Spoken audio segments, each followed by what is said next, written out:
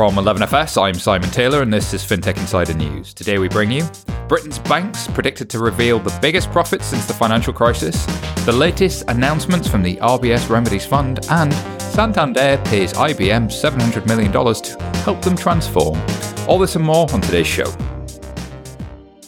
Welcome to episode 299, almost 300 already. Ooh. Of FinTech Insider. We're coming to you live from the 11FS office in Devonshire Square, London. I'm Simon Taylor, and I'm joined by Mr. David Breer. How are you doing? Super good. I was saying I'm like kind of tired, like late night last night, and I'm old now, so that's apparently a big deal. So that hurts. But like I got a beer in hand, so I feel like my powers are returning a little bit, which is good. Back up. Yeah. It's like boop, boop, boop, boop. I know. You got the life. It is. You can continue the life source, but we're not alone. We're joined by some incredible guests this week. A pair of CEOs. First up, of course, is Tom Blomfeld, CEO of Monzo. How are you doing, Tom? I also had a late night last night, but excited to be on the show. It's making that sound suspicious. We weren't together. But you did see each other across the room and make little winky faces. It was adorable. How's life at Monzo? Good? It's great. Yeah, really, a lot of exciting stuff happening. Just, I think 2019 is going to be a big year for us. Excellent stuff. And of course, Romy Savova, CEO of Pension Bee, back on the show. How are you doing? I'm doing pretty good. How are you? Really, really well. Thank you. And life at Pension Bee, you guys are going from strength to strength. Yes, absolutely. Lots of growth this year. And that comes with challenges, opportunities, and all the other great stuff of running a scale-up. Nice place to be is scale-up. Also, just to remind you listeners, if you can't get enough of us and you want to see us as well as hear us, if you're gluttons for punishment, we brought back FinTech Insider on air every Wednesday from 3 p.m. We're live on Periscope chatting about the latest topics and trends in the industry. So keep your eyes on the 11FS Twitter for more news on that. But enough about seeing our faces. Let's get back into the news. First story, there's 24 billion reasons to be impressed. Story from This Is Money, the £24 billion bonanza. Britain's top banks are poised to reveal the biggest profits since the financial crisis. So Lloyds, Barclays, HSBC and RBS made a combined profit of £23.9 billion last year, an 85% year-on-year increase. The last time the big four lenders made more than 20 billion was 2007, not a harbinger of doom. And of course, the legal costs and PPI fines that have followed then have really hurt that. So what do we think about this one? Hooray, the good times are back. Like, cool off all this fintech nonsense. And there are no clouds on the horizon at all. I think greed is good again. Let's just go back to the heady days of banking, shall we? Everything is awesome. I don't know. I mean, I think you need to put the numbers in context. The big banks are much better capitalized now. And so from a return on equity standpoint, I think the numbers are great, but are they really as great as they would have been in 2007? It's an interesting point. You've got to bear in mind balance sheet, not just pure profit, exactly. Of course. Yeah. And I think also consider where we are in that the industry has moved on in those years. Yes, we've seen increasing competition in the marketplace, but I was with a bank CEO earlier, Tom, who was saying that the big four banks in the UK have got more accounts than ever. So, is this just the return of the good times, or do you see real competition? I'm guessing you might say yes, but just... Yeah, I think we'll see real change over the next 5 years or so. But I don't think any of the big banks are complacent by any means. I mean, they're all looking at the digital challenges and figuring out how they respond, which will be interesting to see. Interesting to see for sure. Do you think this feature parity thing is going to be more of a trend? So we saw a lot of the banks starting to look at how do I start to do some of the features that you see with some of the challenger propositions and banks out there. Do you suspect we'll see more of that? Oh, absolutely. I mean, I think the direction of travel is one way. Mm-hmm. The question is, how quickly will they be able to execute? Mm-hmm. And will they be able to actually achieve that feature parity, or will the fintechs constantly stay ahead? Because if the fintechs can constantly stay ahead, then you have a chance of kind of, keeping your customers. But I think if the big banks are starting to catch up, it does become a bit more challenging. Yeah, you wonder if they're there's a phrase from ice hockey, you've got to skate where the puck is going. Mm-hmm. And I think they just sort of see what the current state is and say, that's that's our product roadmap for the next 3 years. But by that time, I think the puck sort of sails off into the distance. So I think there will be a fundamental change in banking business models over the next 3, 4, 5 years. What you've seen so far, fair to say, is relatively superficial change that's relatively easily copied. But I think that's starting to change. I mean, I do think the narrative has moved on from, are the banks going to be the dumb pipes of the ecosystem? That was a conversation that people were really having about 5 years ago. And I think the answer to that today is no, they're going to try and fight. And so it will be interesting to watch it play out. Yeah, I think the sort of argument against all of that is usually anywhere where it's sort of heavily commoditized requires like very low operating costs to actually make that type of thing actually happen, which hasn't been the case in banking. So if you became just that dumb pipe, you'd never be able to actually make that model work at all, really. So, and we're seeing more and more people kind of come into the market at that back office space, not just from a, fintech to start with was very much about the veneer, it was either payments or it was like sexy stuff on top of other things. And now actually we're seeing it, not to your point, in fact, to both your points, this is about agility in its true sense, not just sort of fancy post-it notes and whatnot, but being able to do things in 3 weeks or 6 weeks or whatever, to be in that situation where you're constantly moving where the puck is to keep keep everybody on their toes. And the traditional business model, to your point, Tom, about the business model changing was always about, can I cross-sell you and can I get you into the profitable products? What's my net interest margin? And how am I, how am I attracting that real sort of billions on the balance sheet, not hundreds of millions? When you say business model change, do you see that dynamic changing, or is that going to be the game, but how you play it changes? I think this is something we've been saying for 3 or 4 years, and in fairness, haven't yet done it. But I think the change comes from cross-sell on one balance sheet to what people have called a hub and spoke model or a sort of marketplace model, which hasn't happened yet. This idea that as a consumer, I think you want a single interface, a single place to see all of your money and to control it. But to get the best choice, the best service, the best price, often having dozens of different providers to provide those solutions that then aggregated around platforms. I think the internet's particularly good at providing these sort of aggregating platforms, and we haven't really seen it in finance yet. But I think that is a difference. I can't really see the point at which HSBC starts cross-selling a Barclays mortgage. It's always the HSBC mortgage.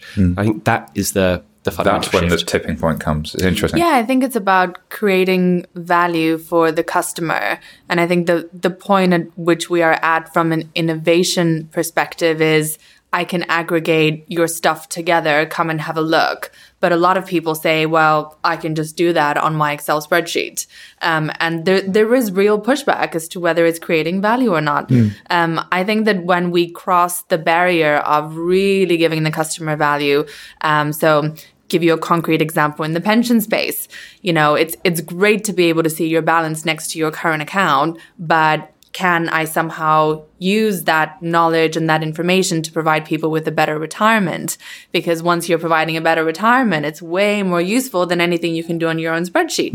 And I think that moving to that additional value add proposition is probably where the fintechs will lead. And the question is, how quickly will the banks be able to follow? It's like the so what. Like we've had account aggregation, but so what? I think we need that extra sort of value, whatever you want to call it, that really compelling reason that makes mainstream consumers go, that's what we were banging on about all this time. I think that link between every day and the rest of my life is a really interesting place to play. Sort of what the common argument there's millennials spend too much on avocado and toast, so you end up with all of these. Gosh. Yeah, which is a pet peeve, but don't get me wrong. But there is something really interesting about that whole, so we were talking about this the other night with Marco from Solaris, which is that how do I start to think, what are the nudges, what are the defaults, what are the behavioral things I can do to help people think longer term every day? And everyday spend is a really interesting place to be in terms of awareness, but what else can I do besides making you aware and allowing you to track that guides you with gentle nudges? And you've always got that advice guidance barrier that becomes tricky, but that seems like an interesting space to come at it from both sides, really. Yeah, I love this sort of long-term versus short-term kind of dichotomy that in January, everyone signs up for a year-long gym subscription, but at 7 a.m. in the morning, how many people are actually dragging themselves out of bed? Giving people the tools to be sort of long-term sensible and rein in their short-term impulses, I think it's just fascinating. I would love it if my app could help me maintain discipline, to be honest. Every morning when I cross by Pred and I think, am I going to get that coffee or am I not going to get that coffee? And you can just do that mental calculation of how much it works out every single year. I think it really does stop you from going into the shop. But I guess that's, very similar to the banks sell products, and actually most of those products are in a minefield of how they actually make revenue. So, the gym memberships are smart, because if you sold it monthly, nobody'd have one by February, right? So, from a banking context, then actually, I'm not sure yet Yes, I think we've seen many of the big banks kind of get fintech, as in like understand some of the elements, understand some of the threats.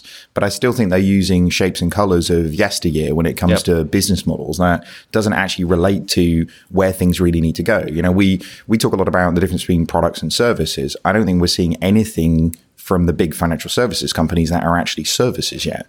And when we get there, I think it requires whole scale new business models to really sort of work with that way. Yeah, totally. It feels like the financial product is the center of gravity in the big banks. Everything else sort of orbits around the mortgage or the loan or the credit card. Whereas I think if the center of gravity is the human being and sort of solving problems for real people, then you can make sort of everything else has to shape itself to work for the human. It's a different starting point, isn't it? It's interesting the design choices that you make when you're able to architect around those archetypes and their jobs. It does get interesting. Architect around archetypes. That was you did well there, dude. That was impressive. I mean, I'm half a beer in, so stick with me. I feel like I'm back now. I feel slightly like Popeye with a can of spinach. Like I've gone through a pint. I'm good to go. Let's go on to story number 2. Let's Popeye it.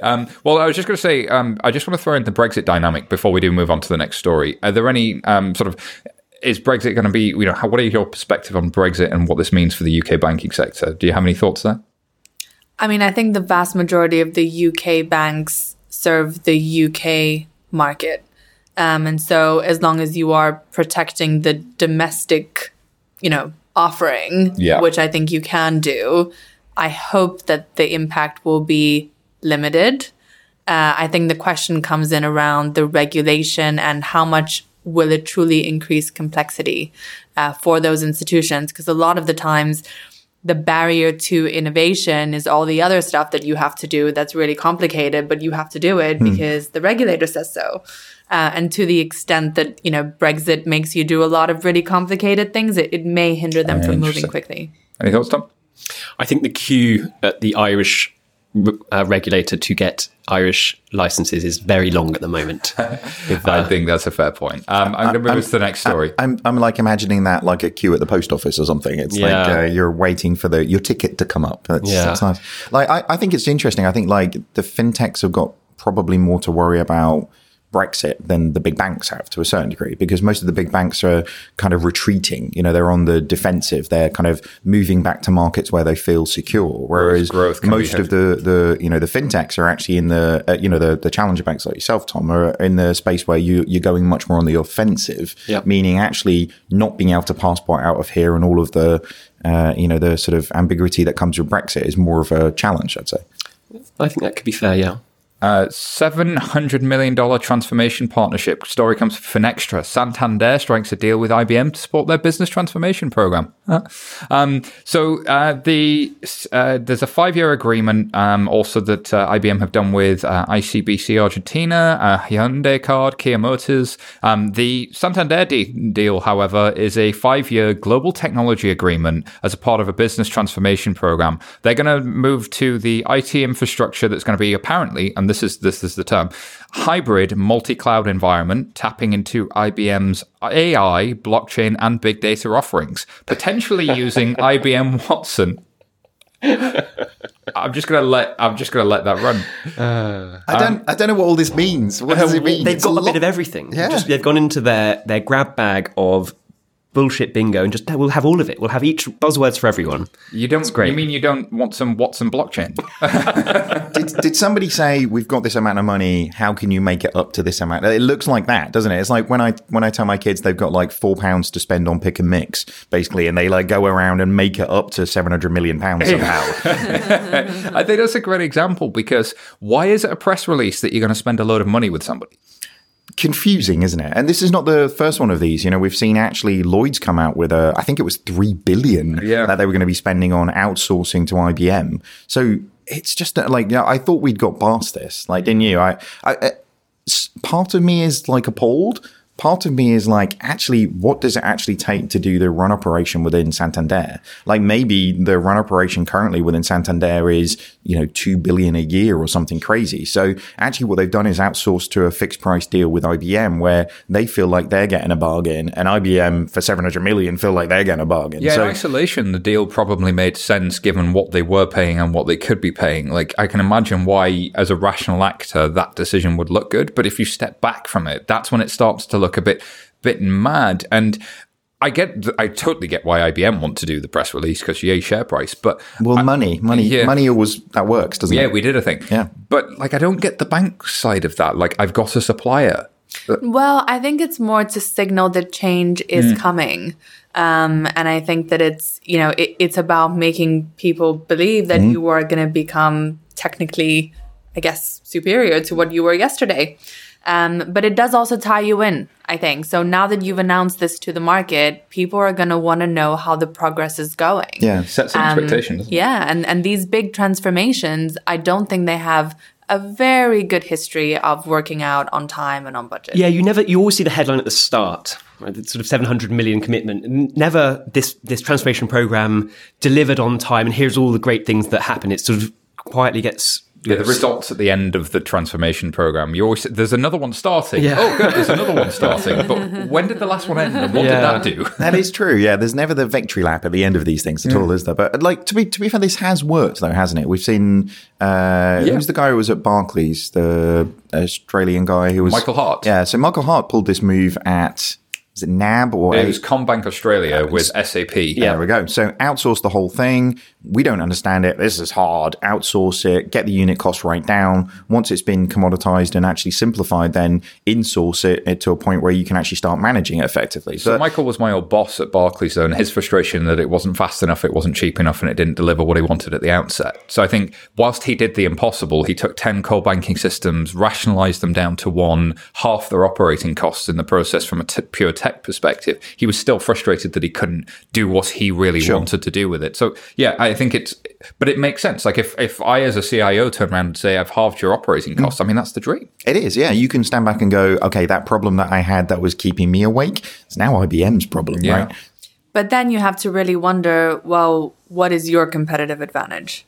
And I think for a lot of the banks, they actually see themselves as technology companies. But if you're a technology company, I would expect you to do most of your technology yourself. Mm-hmm. And that's an interesting... I mean, they say that. But I know they do say that. Well, the thing is, there is so much technology within the banks. We can argue about whether it's good or not, but there is a lot of technology. It's I still see myself as a basketball player. But that's not going to work out that very well. That was kind of going to be my point. If you have to keep saying we're a technology company, you're probably not a technology company. I agree. Anyway, it's like a head of digital. I know a lot of good heads of digital. That's not an insult at those individuals. It's the need to create that title. Also, the CIO from Santander has a great name. David Chaos says, we think this agreement with IBM represents a great support to our strategy of constant progress while protecting our investments in technology. They'll have the flexibility needed to support the constantly evolving business as a bank. Do you know what? I genuinely just thought David Chaos was like a note to me. I was going to I was like, fair enough. Stand back, I got this. I think it's just a good alter ego for Friday morning when you've got a hangover of just like, oh, David Chaos is in again. Next story comes from This Is Money. Ant Financial buy world first. So the Chinese takeover of a major British payments firm sparks national security concerns. So Ant Financial is buying, of course, world first for a reported £550 million. The deal apparently could give Ant Financial control over sensitive financial data of millions of payments processed on behalf of UK citizens. A similar deal between Ant Financial and MoneyGram in the USA was blocked on national security grounds. World First, of course, has been in talks with Ant Financial since I think around late 2018, and the deal would mark the largest expansion into Western markets by China's biggest mobile payments provider. Of course, World First closed out its US operations in early February in a move thought to attempt to keep the deal alive, and World First US will now be known as Omega. Interesting one here, the national security angle they've taken, but I am also thinking that sort of the Chinese payment first, payment driven scheme is also in a really interesting place, buying what is largely a remittance business. That struck me as interesting. What were your first reactions to this? Well, at first I thought, wow, fintech is on the national security list. That's fantastic. I do think it's right that it's scrutinized. Mm-hmm. I do think that, with financial services growing the way it is and having access to as much data as it does have, we do need to think about who are going to be the ultimate owners of these institutions. So I do think it's right that we look at it, or that the government looks at it. What I think we need to get past is the sentiment of kind of, nations battling it out in the private market. Mm-hmm. And surely if you do have concerns about things, how can we mitigate them? Because surely you can't block out the global capital markets when fintechs are looking to fundraise. Yeah, some of the terminology in this around like allies and different things feels a bit sort of Cold War-ish, doesn't it? But I agree with what you're saying. I think it's in a slightly an eventuality given how the sort of borders kind of set up on this one to a certain degree, is that given that there is so much money in, particularly in places like China for organizations like Ant Financial, then they are just going to keep getting bigger and bigger and bigger in this space. Can regulation actually slow this down? I clearly not in this case, right? Yeah. Well, I mean, it depends on who's allowed to do what where, and does the company need to maintain certain, physical presence or certain kind of online presence through the cloud in various jurisdictions. I think that needs to drive the decision making. I think all of that stuff will still be in place though, and I don't think overnight, and I don't think that's really what people's fears are, is it? I think they'll still have to adhere to all of the data protection acts that are in place and where data can be held and the jurisdictions that it's going to be held under. But I guess it's not really about our regulations. They'll adhere to those. It's whether there's this sort of evil sort of overlord kind of vibe to, and that's how most of this stuff is kind of written, isn't it? It is written from quite a cynical angle. I imagine some of the fears are founded, but at the same time, there are potential controls to that. The thing that struck me, though, is Ant Financial has been making sort of real progress in the Nordics, in the Netherlands, and so on. It's already arrived in a lot of Western Europe, and this sort of Chinese tourist population is seen as really valuable to many economies. So often with these things, trade is the answer, not the thing that you're trying to prevent. So it feels quite protectionist. And then also, the other thing that struck me is, if Ant Financial did find a beachhead into the UK market, they're a really interesting sort of group of companies and with really interesting group of capabilities. And what would that mean? Would we eventually see that model come into the UK where a tech company has really got finance for the first time? You can argue that way more than Amazon, if you're a bank and you're concerned about big techs, then Ant Financial is the case study. Very much. Alrighty, no more thoughts on this one. I'll move us to the next story. SoFi, so good. Story from American banker. SoFi plans new lending products and a move into stock trading, which seems to be popular these days. So Social Finance Inc. plans to expand the types of loans it offers and broaden its products, allowing customers to trade stocks and exchange traded funds on its platform this year. Part of the letter to investors by the CEO says, as part of our SoFi Invest plans, we released an alpha version of the new brokerage platform, inviting employees and select members to buy or sell individual stocks. SoFi would be competing with fintechs like Robinhood, Betterment, and Wealthfront, all of whom have been offering low-cost digital investing.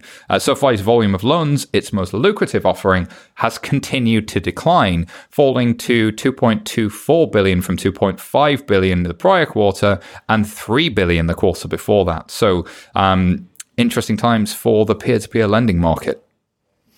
Yeah, I would see this as looking on a kind of 10-year arc. I think that lots and lots of fintechs want to be let's call it the hub. We want to be a sort of a broad offering to a set of very valuable consumers. And so I think the sort of end goal is both very clear and very common across a lot of these companies. The question is, what's the thin end of the wedge? Where do you start? And then what are the adjacencies and how do you expand? Mm-hmm. So for ourselves, it was a prepaid card, and the current account at Monzo. For Robinhood, it was stock trading. For SoFi, it was student lending.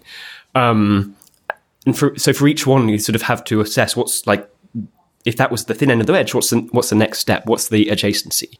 Mm.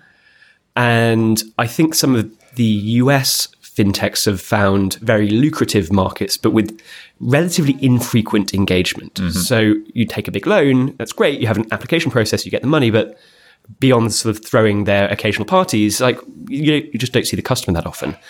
Whereas something like foreign exchange is another sort of route in, and the frequency there might be once or twice a year if you're a normal person, or monthly if you're a very frequent traveler. Something like the current account is sort of daily engagement, but obviously with much higher kind of barriers to entry. So I think it's just interesting to look at those sort of entry vectors that each.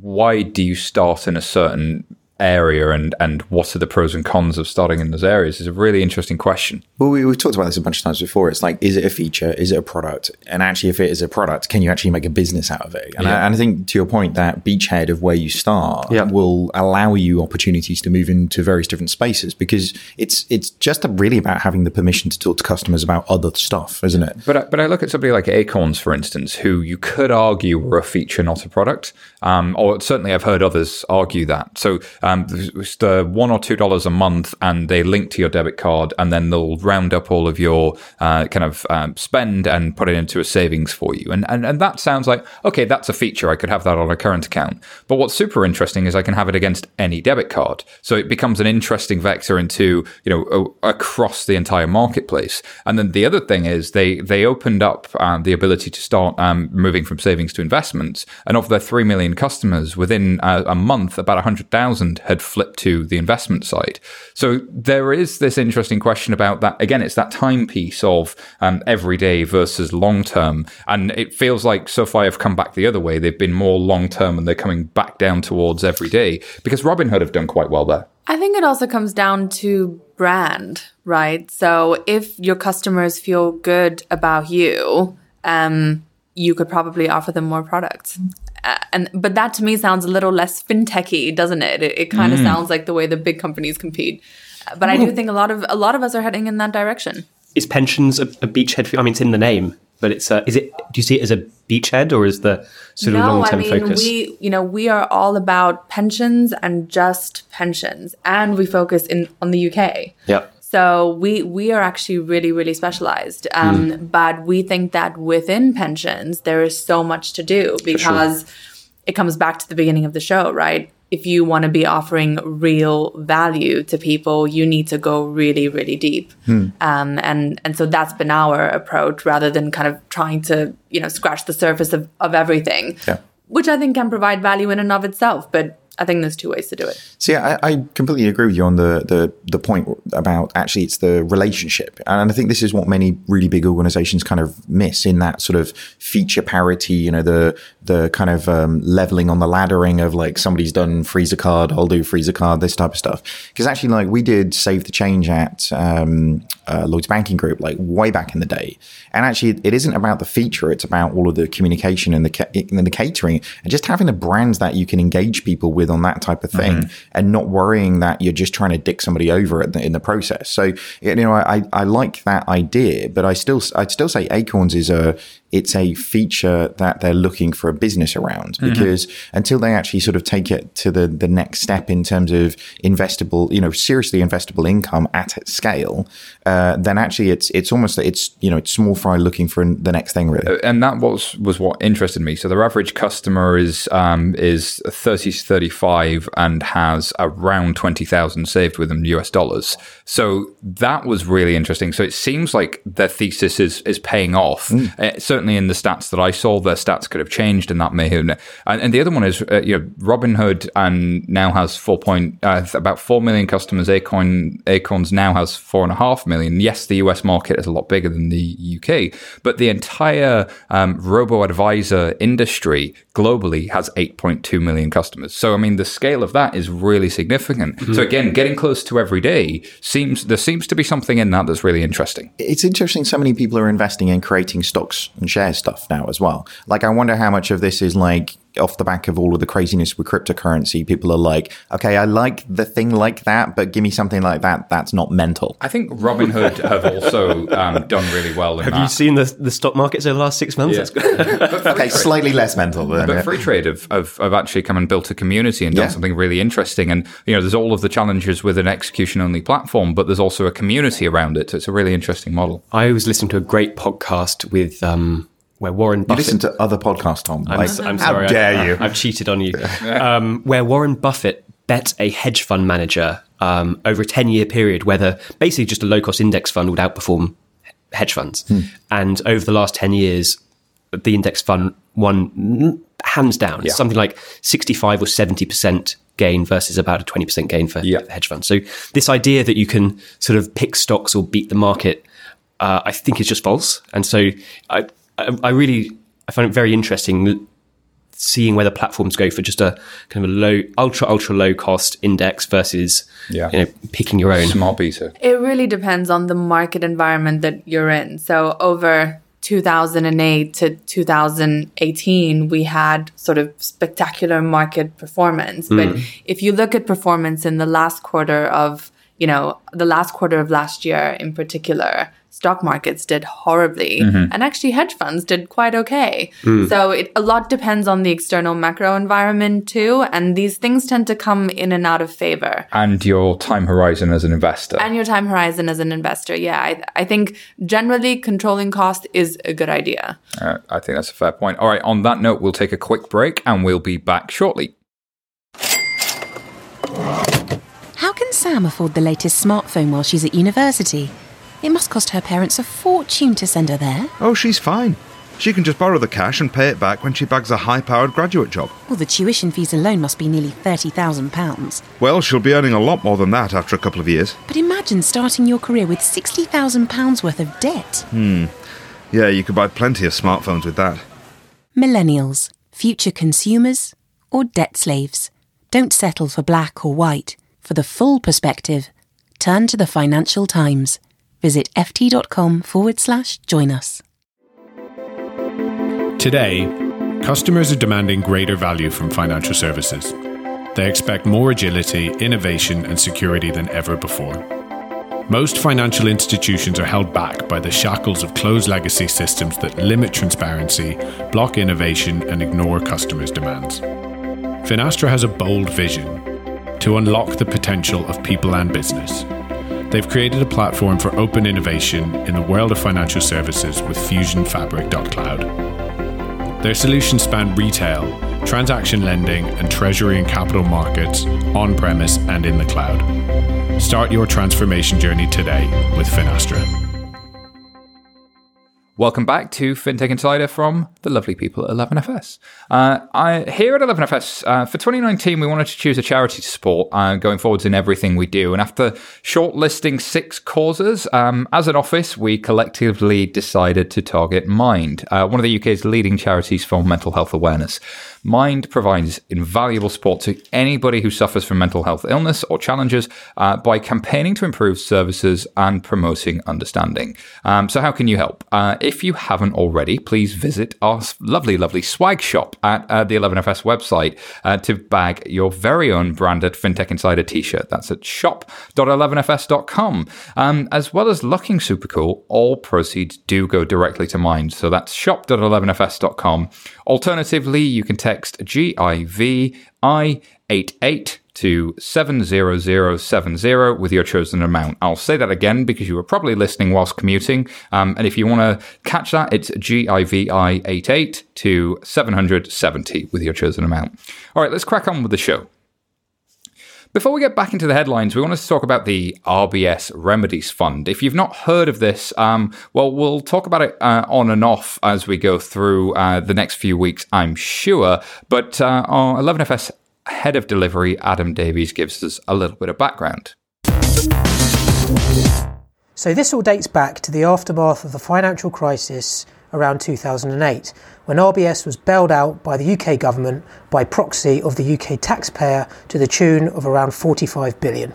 In return for the UK government purchasing RBS shares post-crisis, the bank agreed to a number of conditions, one of which was to split and spin off a part of its business to encourage competition. So plan A was to resurrect the Williams and Glyn brand, and the transformation effort that went into that over the subsequent years was massive. However, it didn't go too well. Interesting choices around technology, architecture, and the procurement of an array of vendors meant that a lot of money was spent, but the desired outcome wasn't achieved, which was ultimately to produce a new bank with over 300 branches and an existing portfolio of customers to essentially spin off. So, plan B, the remedies package. A lump sum of funding was to be handed out to an independent body, which is the Banking Commission Remedies Body, or BCR, headed by Lord Godfrey Cromwell, who chairs the all-party parliamentary group on fair business banking. Aside from serving the purpose of RBS meeting its obligations, the remedies package is meant to drive competition in the UK banking market for small businesses. So, we're about to get complex. There are two main elements to this funding. First is a capability and innovation fund totaling 425 million, and the second is an incentivised switching fund totaling 275 million. A portion of the capability and innovation fund is what was decided on Friday. The full fund, that's the 425 million one, has been split into 4 pools, which banks and non-banks have been invited to apply for, with the winners announced up until the summer. Pool A, which was the one on Friday, was split between a first prize of 120 million, a second prize of 100 million, and third prize of 60 million. It was designed for firms who already offer business accounts, which meant newer entrants to the market would seemingly be at an instant disadvantage. The other pools going forward are of significantly less value, but still very reasonable. Wow, those are some big numbers. Thank you very much to Adam. Before I get into that, those are some really big numbers, Tom. You could do a lot with that, right? Yeah, so in context, we have raised at Monzo, it's actually our 4-year anniversary today, I believe, or at least we're having our 4-year anniversary party tonight, whether or not it's actually to the day. We've spent about 100 million so far in 4 years to get a banking license, to build full top-to-bottom banking technology stack and acquire 1.5 million users for 100 million. So it's a significant amount, but I think 100 million in the right hands should really go a long way to providing real change in the market. Or you could buy 1/7 of Santander's IBM budget. Yes, indeed, you could. But there's some big banks that have been involved in this too, right? So ostensibly it's about competition, but Santander entered, then withdrew. We've seen Virgin Money's been absorbed by CYBG, reducing the field by 2. And then, of course, in the field before the winners were announced was Tide and Clearbank pairing up to make the most of each other's strengths. Before we get into the rest, what do you think about this pairing up idea? It seems a little unconventional, if I'm honest. It feels like Tide is trying to qualify for Pool A without being a bank. And one of the criteria for Pool A is that you are you're a bank with business current accounts live. And so they're trying to they have on one hand, a Clearbank, a bank, and on the other, Tide, a non-bank with business accounts, sort of push them together and sort of pretend you qualify. I think Starling are actually looking really strong in Pool A. They got their business accounts live early to qualify. Monzo, in full transparency, is applying for Pool B, which is for regulated banks who do not yet have a business current account offering. And talk to me, since you say that, what do you look at as the opportunity in the small business sector in the UK? What's underserved and looking opportunity, valuable, or something you could do? I think it's a huge opportunity. Honestly, when we're starting Monzo, it was almost a coin toss whether we focus on retail or business first. And we've got our first few dozen business accounts live as of last week, I believe. And the amount of latent demand was really astonishing. And just the problems are even worse than retail, I suspect. So, for example, it's very, very common that it takes several months to open a bank account. And it's very, very simple. You start a new business, you've succeeded in getting some clients, but you have nowhere to get paid because you can't open your account. We had this crazy sort of situation at Monzo when we were starting out that we were trying to open a bank account to start a bank. You can imagine how that conversation went with the sort of the business account manager at the bank we chose. And it took us weeks and weeks and weeks. We finally got the account open and deposited a couple of £1 million, our seed funding. And then we asked for a plastic card, which is not unreasonable. We'd like to spend some of this money. But, you have to go to the credit committee now to get a credit card. We're like, no, we don't want a credit card. Just a debit card is fine. No, we only issue credit cards. Fine, whatever. We'll take a credit card. We went to the credit committee and failed the credit checks because we're a new company. Said, we can't give you a credit card because you're not creditworthy, despite us having £2 million deposited in the account. Just every single step is way more painful than it needs to be. Were you like, checkbook maybe? Just something, let me get this out. Oh, God, it was astonishing. So I think there's just a huge amount you can do. I think in the long term, the vision is very similar, to be the sort of hub of a business's financial life, really, to connect into invoicing, payroll, accounts receivable, accounts payable, all of the different sort of disparate functions that should be connecting through a bank account. But where in reality today, the bank account is sort of a black hole of data. Yeah. Really, it should be the operating system for the finance team in a company. And David, there's I guess there's a small business is not the same thing. There's lots of different types of small businesses. Where do you think the opportunity is?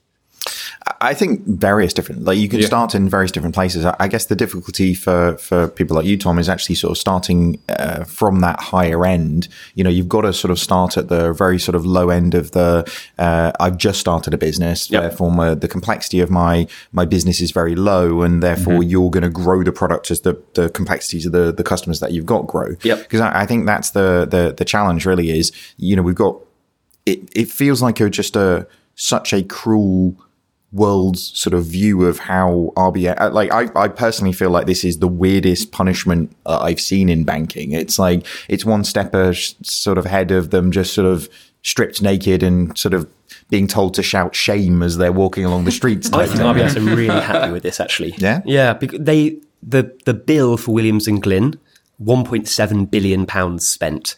And so now they're saying, we'll just give a billion away and we can cut our losses at that. I think they're super happy to have washed their hands of it all, frankly. So that's 17 times more than it cost to build Monzo.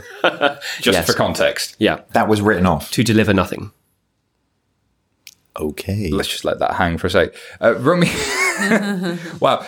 What are your thoughts on the whole remedies fund situation and the SME market generally, having started a business that's now in financial services? Well, I mean, I was thinking about our experience opening a bank account as you were speaking, and we happen to bank with Silicon Valley Bank. So I think if you do start in the right place, you can get yourself a decent bank account that connects with Zero, which I think is the primary requirement. Yeah. It really is, isn't it? I think Gary listening will definitely be happy with you saying that. Gary Turner, yeah. And of course, you know, having that connectivity and that transparency over your money, I think it's really necessary. I struggle to think, you know, beyond the financial products that you can get as a banking customer, like what more can my bank do for me? And I'd love to hear kind of, you know, what you think the bank should be doing for the business. I think it's about data connectivity, actually. I don't necessarily think it's about what the bank does, but when you can connect the data in real time in the account with all of those other systems. I mean, providing a data feed into Zero is nice, but that's a very low bar sort of what you can achieve. I think sort of much, much smarter invoicing, I think, could be really, really interesting. I mean, payroll is just absolutely broken and it doesn't need to be. It basically should be a free commodity service. So I think there's just a huge amount. Interesting fact about Silicon Valley Bank. We, my old company, GoCardless, opened an account with them and they were okay, but I think their web interface is still very poor, which is ironic. Interesting fact, though, they bank so many entrepreneurs in Silicon Valley who, after they've sold their company, go on to, with bizarre regularity, buy vineyards in Napa. And so Silicon Valley Bank has one of the best wine cellars of Northern Californian red wine that you will find in the entire world. Because they just take sort of very small batch production of red wine. It's absolutely great. Wow. Next time you see them, ask for a bottle. I definitely will. Turns out that's the peak of Maslow's hierarchy for a starter. Today I learned. It doesn't come with every bank account opened. No, it's I don't know about every bank account. like, you know, our experience opening up a bank for 11FS was the same. It took 3 months, and like literally us having to get in touch with the person who ran the commercial division of that bank because we knew them to get the bank account open, which was mental. So, and that's just insane. I can totally understand if you're applying for £100 million of credit, for example, that could take a little amount of time. But And should. To simply open your basic account with very low spending limits and get a plastic card, it's just, the risks involved there are so low. As long as you're not funneling millions and millions of pounds through. I think that's it. It's the materiality of the risk versus the level of control and the complexity of the process. Like sometimes people view having a really hard process as preventing risk, and it's not really. It's just preventing customers from getting your product, which is kind of daft. So I recently opened a bank account for a not-for-profit that I'm working with and helping out, and my goodness, the level of new complexity that introduced. We needed to put £300,000 in the bank account. It's a not-for-profit. The people that are running it and on the board have run several not-for-profits and are really well-known and have had bank accounts with them previously. All the same sort of problems. I guess there's a lot to do. But also, it's like, I think your point about the integration is a low bar. Like, imagine what experience I could build if I could access that data in a different way, or even if I could get my arms around the experience a lot more. I think that product side is where things get really interesting. Yes, absolutely. I do also think that it's a space where a human relationship manager actually does start to make sense, because things do go wrong. What if they didn't? What if they didn't? Yeah, but sometimes they do. and if they with do, your existing banks. But what if they don't? I mean, you're probably right, but I would suggest for 95% of the case, it's just make it work and get out of my way. Absolutely. But sometimes you do need a human being. And I think especially with business banking, where the stakes just feel a lot higher, especially if it's your business. I think having a human voice on the other side. I think there's something about the beneficial. comfort that can give you at times. I think definitely sometimes you need a human, but it's how you get to that human, right? So actually, I think there's very few instances where, in fact, I'm almost at I started to think I don't like talking to people. Do you know what I mean? Like, it's at that point where I'm like, I will avoid talking to human beings because, like, why would you, right? And I think there's a lot of people in banks that haven't realized that they have a customer that feels like that. I think the assumption is the customer only wants to speak to people because that was the only service they offer. And there are, without question, many, many businesses who do want that, but it doesn't mean there aren't businesses that don't. I do think there's a thing here about, because I agree with you. It's like, actually, well, we were looking like, I got Zero, we was like, we got a customer, we've got a company, like, where do we put this money type thing? And that was the hard thing. But actually, many of the banks that are just running to integrating into other stuff are essentially, to your point, kind of giving away the opportunity that is actually allowing people, fueling people to make better decisions via their bank. Because actually that's the thing that is gapingly missing is business banking is essentially just retail banking. Yep. They kind of have the cheek to charge you for it, but they offer you no value over and above what they're doing in retail at all. Which could be, this may make more sense as a loan. This is a better way to do foreign exchange. Or typically, even if it's not advice, typically you would see that the default here is this, and you can guide in a different way. Yep. Yeah, but the difference of going into your overdraft as a retail customer, or pushing yourself beyond your means from a cash flow perspective and going bankrupt is like, we talked about this a couple of weeks ago on air, which is really hard to say. The reasons why businesses fail are mainly dumb things that they could have avoided. And we said at a time, it's like, you can't avoid people having dumb ideas for businesses, but you can avoid them. You can help them avoid doing stupid things to actually run themselves aground, right? Yeah, I mean, I struggle to see how your bank is going to help you make hiring decisions, though, or sort of, design your business model for you. Well, they won't necessarily design your business model, but they will say whether you can hire or not. and they'll say whether you can buy that piece of equipment, or they'll say whether that person who is always doing the, paying you 3 weeks late, you should chase quicker, because essentially, they're probably dicks and they're not going to pay you. So, I think all of this intelligence is where this, it goes back to that service thing. Yeah. That's the service for me. Yeah, I think there could actually be a role for budgeting. I mean, I think that's a fair one. Yeah, or invoicing. So my previous company, Go Cardless, is used by a lot of businesses that are invoicing other businesses. And by setting up a direct debit that basically just lets them yank money out of the account, they reduce their sort of time payable on invoices from something like 75 days to about 15 days on average, just massively speed up cash flow. And these businesses aren't sophisticated enough to be having a strategy to not pay their suppliers on time. They're just lazy or got better things to be doing, and you just automate it. Yeah, exactly. I don't know, some of them. Especially when you're lots of procurement departments in banks, I'm pretty sure there's some shit going down. The really big ones are super sophisticated about this, but when you're a coffee roaster and you're trying to get the cafes to pay you, it's just it's lying on my desk. I haven't got around to it yet. It's a different beast. All right, without further ado, let's hear who the winners are. Well, thank you very much, past Simon. It's good to be passed forward to future David. Well, this is weird. But breaking news, as any of you avid listeners will know, the majority of the show is actually recorded every Thursday. And we've woken up this Friday morning to really find out who the winners of the announcements around the RBS Remedies Fund has been. So first up, we had Metro Bank, which got the top spot and got 120 million from the fund. Next up was Starling with 100 million. And in third place was the collaboration between Tide and Clearbank, who got 60 million in the piece.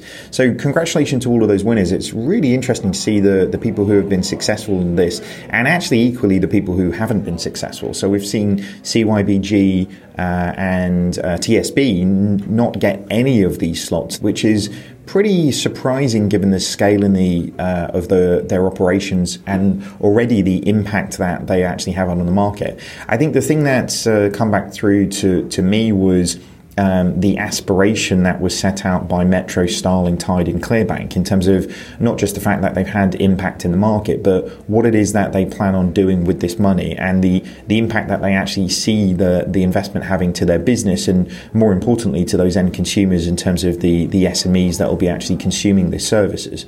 So congratulations to all of those winners, commiserations to the people who haven't got this investment, but I think it's going to be really fascinating to see how this supercharges the SME space over the next few years. Back to you, Simon. Well, congratulations to all those winners. Next story, though. Chase goes down. Customers report difficulty accessing Chase Bank's mobile and online banking. So they were having problems on last Friday. So that would be, as you're listening to this, that would have been on the, 15th? And the statement released on Twitter, Chase Support confirmed that some customers are having trouble accessing the mobile app and our website. And they said, we want to let you know we're working on it. Thank you for your patience. And according to Down Detector, people in Los Angeles, Houston, Phoenix, Seattle, New York, and more were reporting the outage. Another outage story. These seem to be getting more and more common. And see, how great would it be if you had someone to call when you have that outage? Well, I'm not sure they could do much to help, honestly. Well, it depends on what you need, right? So if you are in a time-critical situation, as a lot of people will be in their lives, making big, financial decisions, and you need access to your data, and if things are down, who's going to help you? Yeah, I think if I had a choice between the system just working or being able to call a human when the system was down, I'd always choose the former. Of course, but oftentimes, and even with some of the newer banks, right, the systems do go down.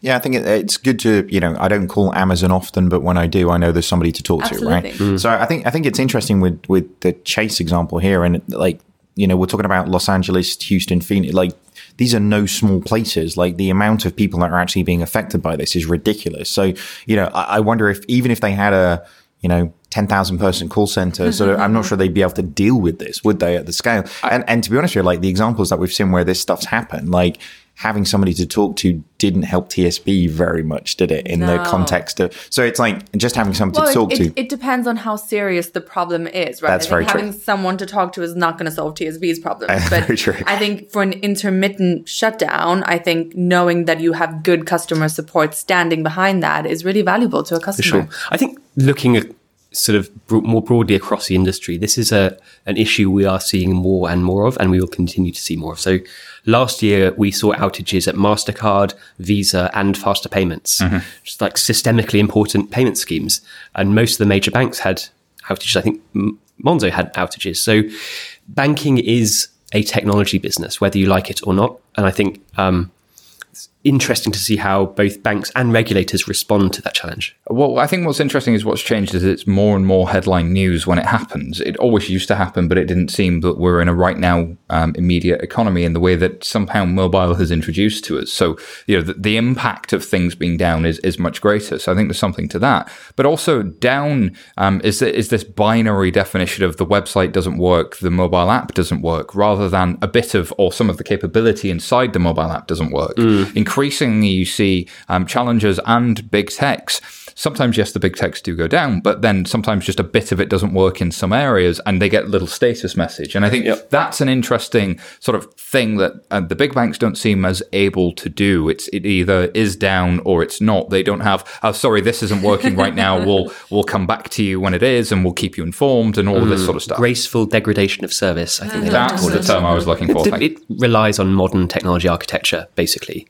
And when you are running a massive monolith on your IBM mainframe, it's very hard to do a sort of controlled degradation. It's more or less, it's all on or it's all off. And I think the customer benefit of having that additional ability to communicate really does come from having a different technology stack that is more modern. And I don't know that people have made the link between 1 and 2. And it's an advantage of having a modern stack. Absolutely. I also think it's a matter of communications. And oftentimes the big guy's response will be, let's try and stay quiet and see if anyone will notice. It's this big corporate PR statement rather than the lurid detail of things that we're going through for a technical audience that most people won't read, but the ones that do really care about. Yes, and I have found that when anything has gone wrong with the fintech company, usually the response you get is pretty heartfelt and it's introspective, and it really gives a reason as to why something has happened.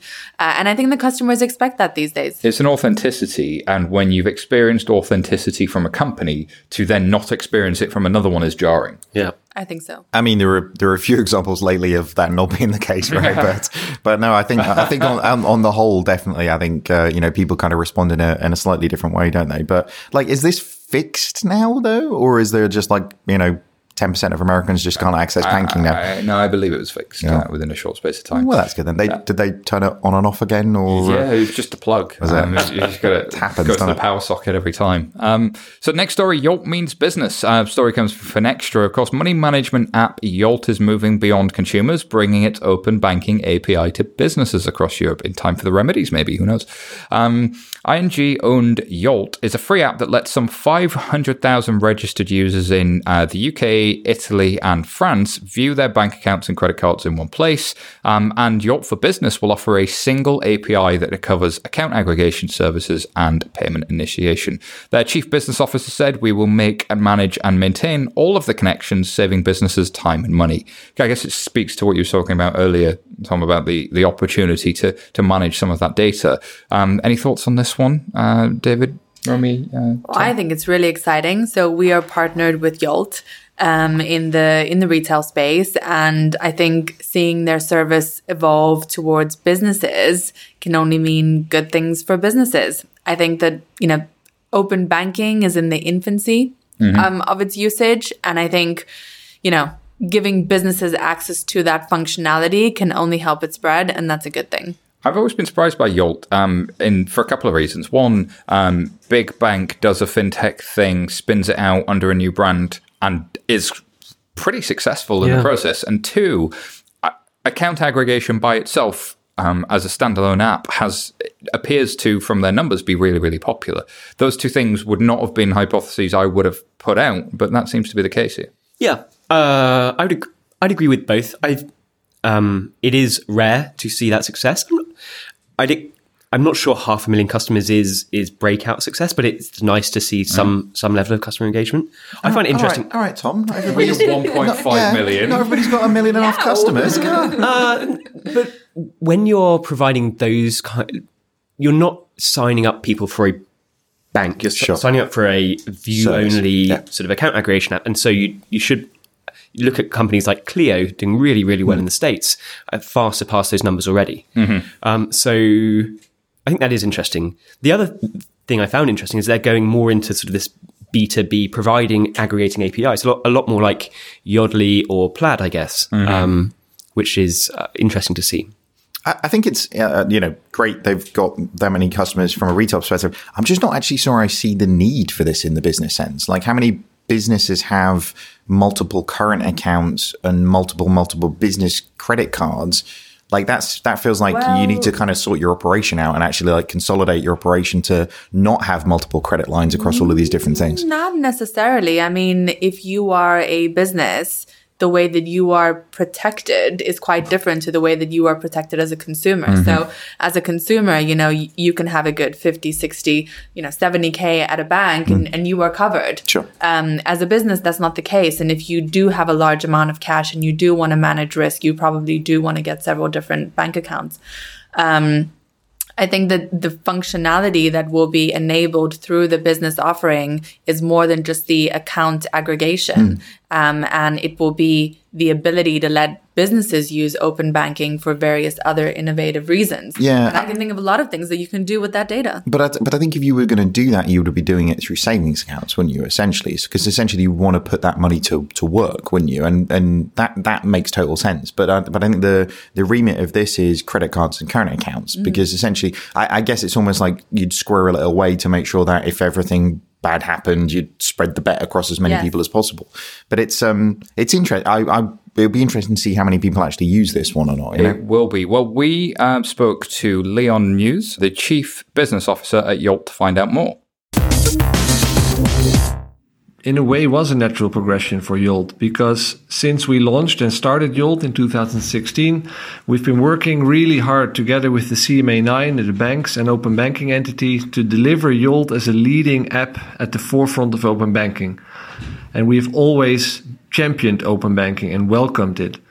And that has resulted in us being the first TPP back in September 2018 to connect all the CMA9 banks and all the brands underneath on the open banking APIs, which is now resulting in the fact that we do over 4.2 million API calls on a weekly basis, still accounting for the vast majority of traffic in open banking. So that meant that Yolt for Business was a natural next step because we built up the capability and expertise over the past year, and we are now exposing this capability to others, and in this way unlocking open banking capabilities to other businesses across Europe. So through one single and secure API connection to Yolt for Business, we will offer account information services, payment initiation services, and more. So essentially we make, manage and maintain all the open banking connections, allowing the businesses to focus on what they do best, that's their business, and then saving them time and money on the aggregation front. Yolt for Business is a service offering, so we are allowing other parties to leverage our technology to power their business with access to open banking APIs. And this means that businesses can connect to the Yolt for Business API to have access to our European API catalog, which we are expanding on a daily basis. Yeah, so what's next is that obviously we want to focus on providing a clear, secure and solid solution to our clients. So while at the same time we are expanding our API reach across Europe with the arrival of PSD2 APIs. And next to this, we will be continuously evolving and developing the service that we can offer to our clients. So also looking at value-added services on top of this data. Alrighty, thank you very much to Leon. And our final story this week is NatWest call handler channeling their inner Piers Morgan. So the story comes from Sky News, and a NatWest call handler told a customer, vegans should be punched in the face, which, just what a quote. So a NatWest customer was told vegans should be punched in the face when she applied for a £400 loan to make a vegan nutrition course. A NatWest spokesman said, "We're extremely sorry for the way the customer was treated by a member of our staff, and we apologise for the distress and upset this behaviour caused. These comments were wholly inappropriate, and we have commenced disciplinary proceedings." The Independent reported that NatWest has offered the woman £185 in compensation and paid for her £400 course. So it has a happy ending at least, but my goodness, we were talking a lot about the need for humans earlier. So long as they're good humans, I guess, is yes, the key here. Absolutely. The importance of every touch point. This was a fun story for the week. I mean, it's interesting that we're discussing it. I remember a few years back, I was reading a story about, a woman in a call center received a call, and it was a complaint from a customer because her credit cards had been blocked and she'd just broken up with her fiance because the fiance was cheating on her and she needed the credit card to work because she was moving out of the flat. So quite an emotionally charged situation. And the call center handler sent the woman some flowers and said he doesn't know what he's missing out on. And the story went absolutely viral. Wow. And it's a slightly different story to telling a vegan that, they deserve to be punched in the face. But I think the fact that we are discussing the way that customer service makes us feel and makes customers feel is actually really significant. And that to me is the point here, that if you're going to take something from it, there's the social kind of changing of the tide, everything from the vegan sausage roll to Nike's Colin Kaepernick advert, and actually now brands need to stand for something. But also that sort of difficulty I think a large bank has of communicating with authenticity, and therefore why they have the corporate front end is because I think for a long time the call center was a cost to be reduced rather than an opportunity. And we have seen traditional banks do that well. First Direct for a long time, employed people with a real sense of empathy and did well in that space. So it's not like it's a thing that you have to have new tech to be a good human. That's not the case at all. But I just found that interesting. I mean, any reflections on this one, David?